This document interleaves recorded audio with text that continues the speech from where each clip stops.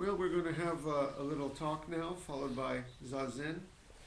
During this portion, you can sit a bit of Zazen while I'm talking, or you can just relax and be comfortable, but keep stillness.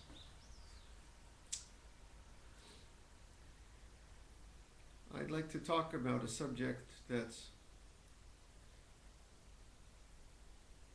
in the news this week, but I'd like to do so in a way that is without politics. And it's very difficult to talk about this subject without politics and country and thoughts of my culture against your culture or my religion against your religion. But I'm going to try to do that. You know, in our Sangha, it's a wonderful thing. We have people from many, many countries, some of which were once terrible enemies. Japanese people, German people, American people. My own wife has an uncle who was in a battle, and I have an uncle who was in a battle, Iwo Jima. And they were on opposite sides. One was in the Japanese Navy, and one was in the American Army. We have people in the Sangha who are practicing Christians, people from Jewish families, people from Muslim families, Islamic families. And here when we sit, we leave all separations and divisions aside, and we come together in peace, in love and mutual respect, but also here we taste that there's some place where all the separate pieces of life can be seen through.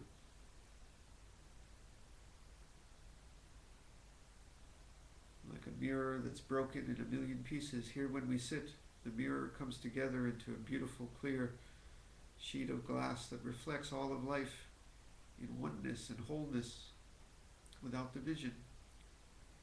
The mirror reflects everything, the beautiful and the ugly, without judgment. This is Zazen. This week, we realize that we live in a world that is very complicated, not always peaceful, sometimes violent. Osama bin Laden was killed this week,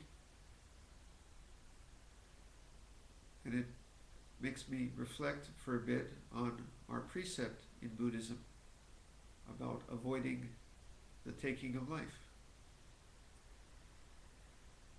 We have various precepts we live by. Not to hate, not to be angry, not to steal, and to avoid the taking of the life of sentient beings.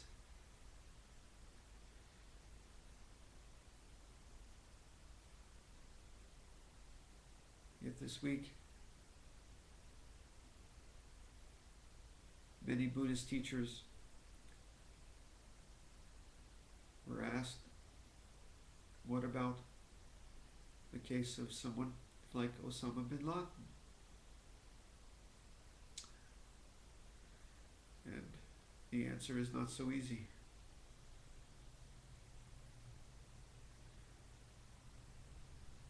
The first thing I want to say is we must always strive for a world where we all live together, just like a bit this Zendo I described, where we all come together. We're all different, but there's space here for all of us.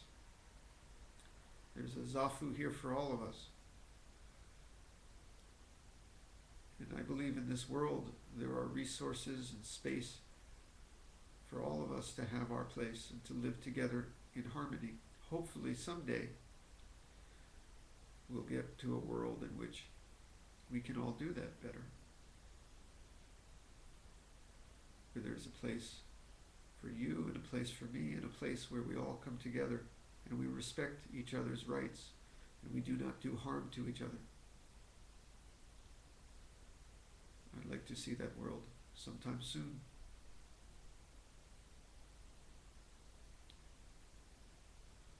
Today, as you may see the altar behind me, the Buddha statue is not there.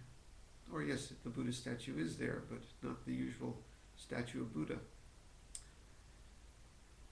I left it as an empty space today because we do have people sitting, Christians, Jews, people from Islamic background, people who don't believe anything at all.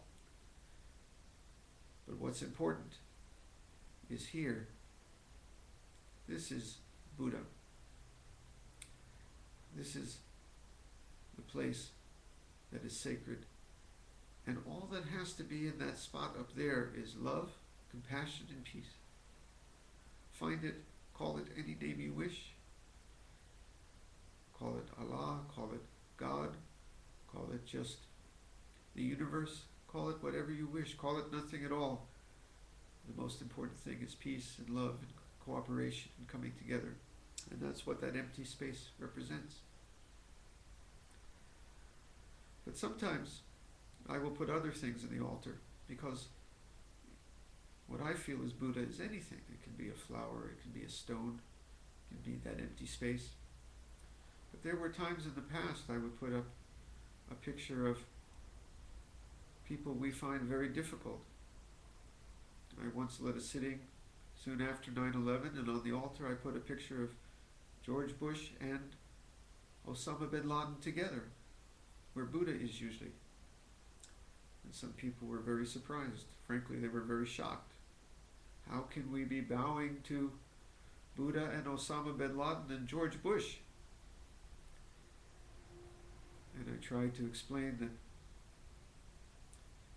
Buddha is both within the beautiful and the ugly, both within those we love and those we don't. But sometimes it's very, very hidden. Sometimes we cannot see it, but we have to know it's there. It may be shocking to some, but we Buddhists don't look at Osama bin Laden as an evil man. He was a man who did evil, perhaps, a man who hurt people, but we also think of him as kind of a victim too of the need to do harm. And we don't think, I'm going to speak about that in a moment to be clear what I mean, but we also try to avoid saying that we are right and the other person is wrong, even when we feel that sometimes we have to do certain things that are right. I'll speak about that too. And even when we take certain actions, we don't celebrate those actions. We reflect on why we had to do so. I'll speak about that too. The precept says we need to avoid taking life. Most Buddhist teachers who have been asked about that this week have said that sometimes it is necessary to take a life in order to save innocent lives in this complicated world. A policeman, a soldier, sometimes must stop someone who is going to do harm in order to save someone. If there was a robber who was holding a hostage with a gun, the police would sometimes have to shoot the robber in order to save the hostage.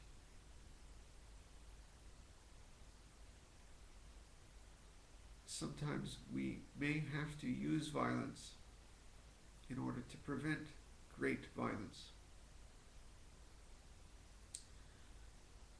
But from a Buddhist perspective, we should do so only with deep regret and reflection, never with anger never with a desire for revenge, never with a feeling that this is a good thing we're doing. It's a necessary thing, perhaps.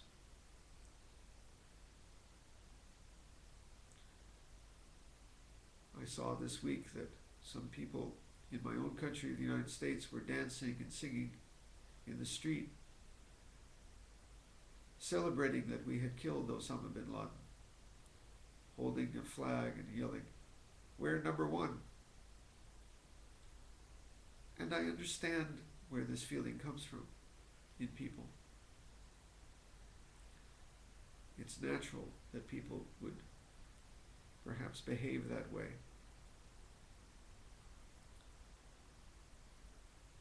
But from a Buddhist perspective, it just creates further divisions. It's not something to celebrate. It's something we need to reflect upon and perhaps mourn, be well aware of the burden of having done something that we wish we did not have to do. It's a time for coming together, not for waving flags, I think. You see, from a certain perspective, we are all victims of greed, anger, and ignorance. That's the real enemy, especially in this case, anger perhaps, and violence. All of us have the potential in ourselves to do great harm if placed in the wrong conditions. I'd like to say that I'm of a Jewish background, but we all have, even within ourselves, the potential to be Nazis. If we had been raised in Germany in a certain culture, if we had had certain childhoods, if we had had certain experiences in our youth, they would be us and we would be them.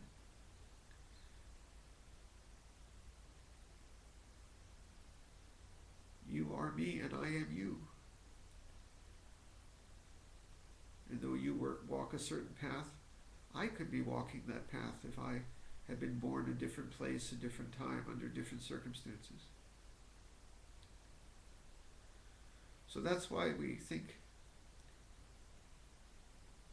that even people who do terrible harm, violence, are themselves a kind of victim of the greed, the anger, the ignorance and division, the discrimination that the Buddha pointed out. If they could find within themselves the wholeness, the peace, the contentment, the love, the understanding that we chant for, they would not be that way. That is why later today we will be chanting metta, loving kindness, and we even chant for our enemies, for people who do violence in this world, because if they were content, we ask them to be content. If they were at peace, we ask that they be at peace. If they were kind and healthy and feeling whole, as we ask, they would not be people of violence. They would not be people who do harm.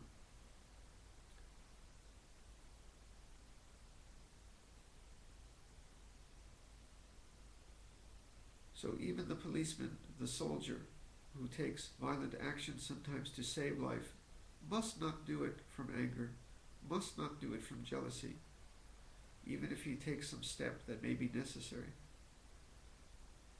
We also feel that any violence creates the seeds for future violence. Any anger creates the seeds for future anger.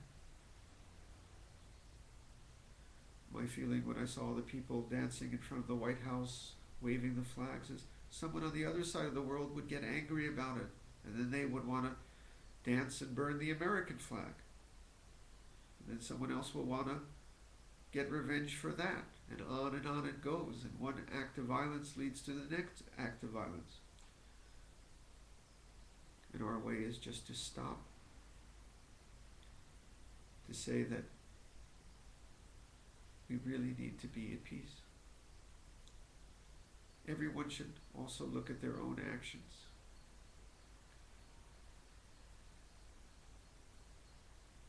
When you do harm to me, I must also look at myself and ask, how can I be a better person?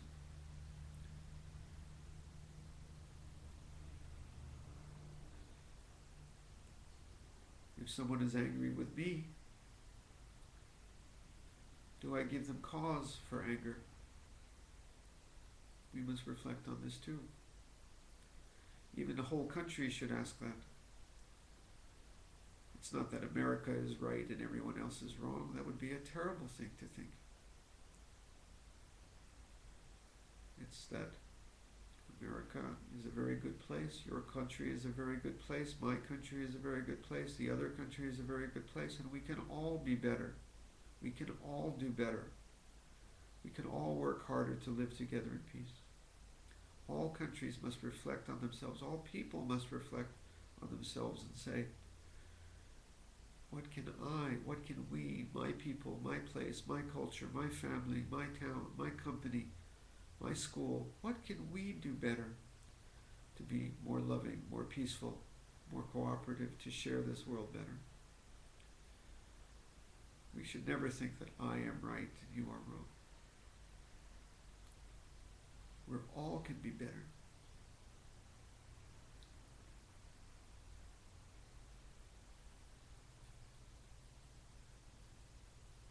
In our Zen practice, there's a certain perspective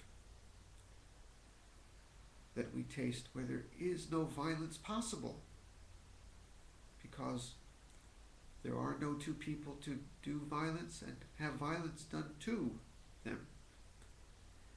It may sound strange, but you need two people to be violent. You need the person who does violence and the person who receives the violence.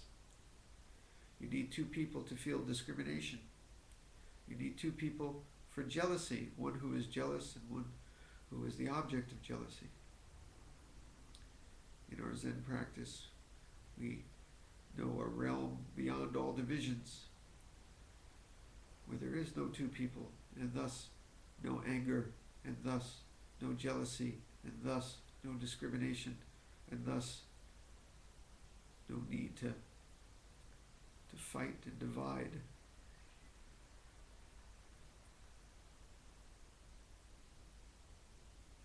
But in this world, it's more complicated. We need to bring peace to this world through our actions, avoiding violence when we can. We need to bring love and compassion to this world by acting in loving and compassionate ways. We need to bring friendship in this world by acting in a friendly way. The world is kind of a blank slate, and it is what we make of it. If we draw something ugly, it's ugly. If we draw something violent, it's violent, like a painting that we're painting.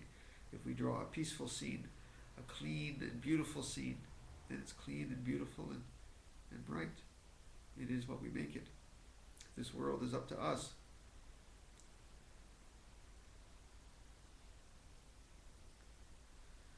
I think that Osama bin Laden, people like him, should not take innocent life. I know that there are people who are mad at my country, the United States, and maybe we have to reflect on why that is too.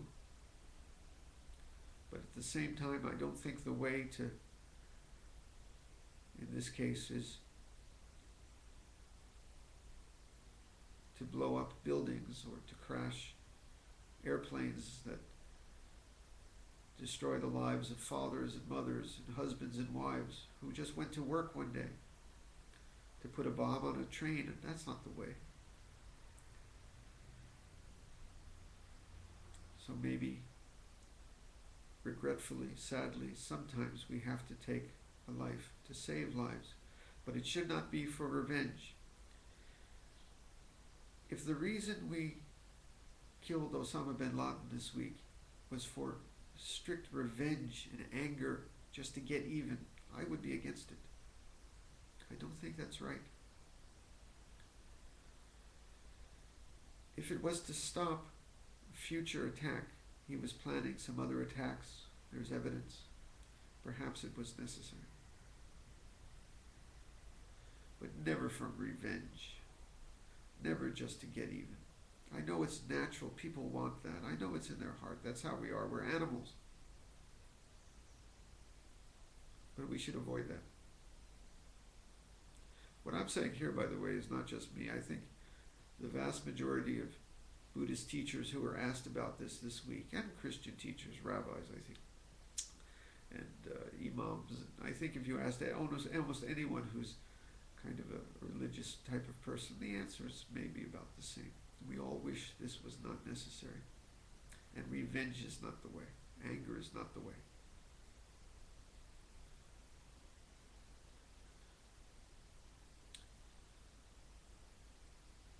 The same with war. It should be avoided at all cost, though sometimes it may unfortunately be necessary. But we have to learn in the world to think outside the box. Try everything else possible before we take life. Don't be so quick to do it. Even the police, if there's a hostage situation, they don't just blow up the building and kill everyone. First they try negotiation, they try some tricks that toss in some tear gas to make the fellow come out without really being harmed. They'll toss in, play loud music. I understand that's the thing they do. They play loud music outside, so the fellow, it just drives him crazy with the music, but at least he doesn't get, killed. He comes out of the building. Well, it is the same, I think, with war and all kinds of violence. We need to avoid it at all cost, even if it's sometimes necessary. Sometimes it may be necessary. To save innocent life, it may be necessary. But even then, war should be very carefully done to avoid killing innocent people, to avoid unnecessary violence, because violence leads to future violence. If you bomb someone's house, they're going to be angry, and someday in the future, they or their children are going to come back and try to bomb your house. And it's going to go on and on and on. You do not bomb someone's house. You do not kill their loved ones, because they will perhaps just go on and increase the violence in the future. And it will go on and on and on. And so in this case, maybe in the future, if I really had the say of how I would be handling the situation, if the planes had been crashed in 9/11, I would have said to people, if you want to beat the terrorists, don't be terrified. Turn the other cheek. When we're terrorized, then people who do terrorism get what they want. When we react with panic and violence and disturbance, we've played into their hands. We've given them what they want. The best thing to do, perhaps, in an ideal world, would have been to turn the other cheek and perhaps send out some squads, some limited violence to get the people who did that, to prevent them from doing it again, but not to react with tremendous violence. But I don't know. I'm not a world leader. All I know is I hope in the future we learn to think outside the box more. Other ways to react. Sometimes it may be necessary to take life, but only as the last thing. Only when we have tried everything else. Never for revenge.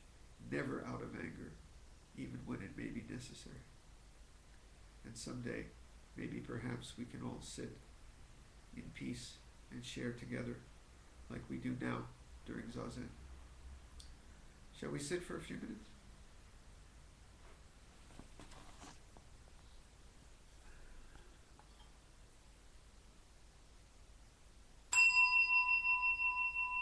Zazen.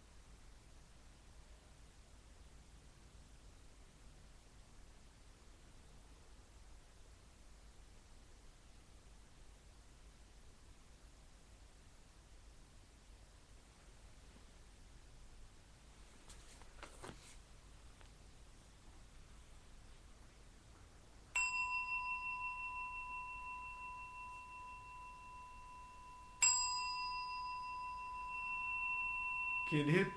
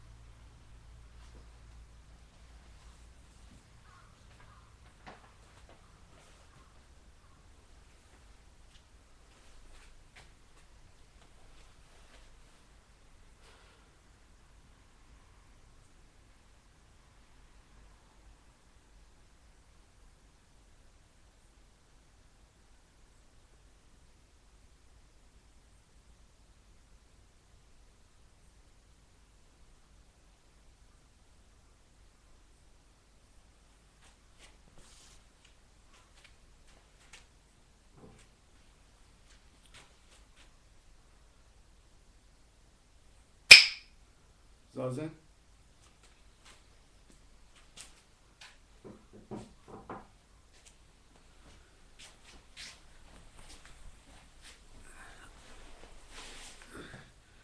I'll now be going to the next part.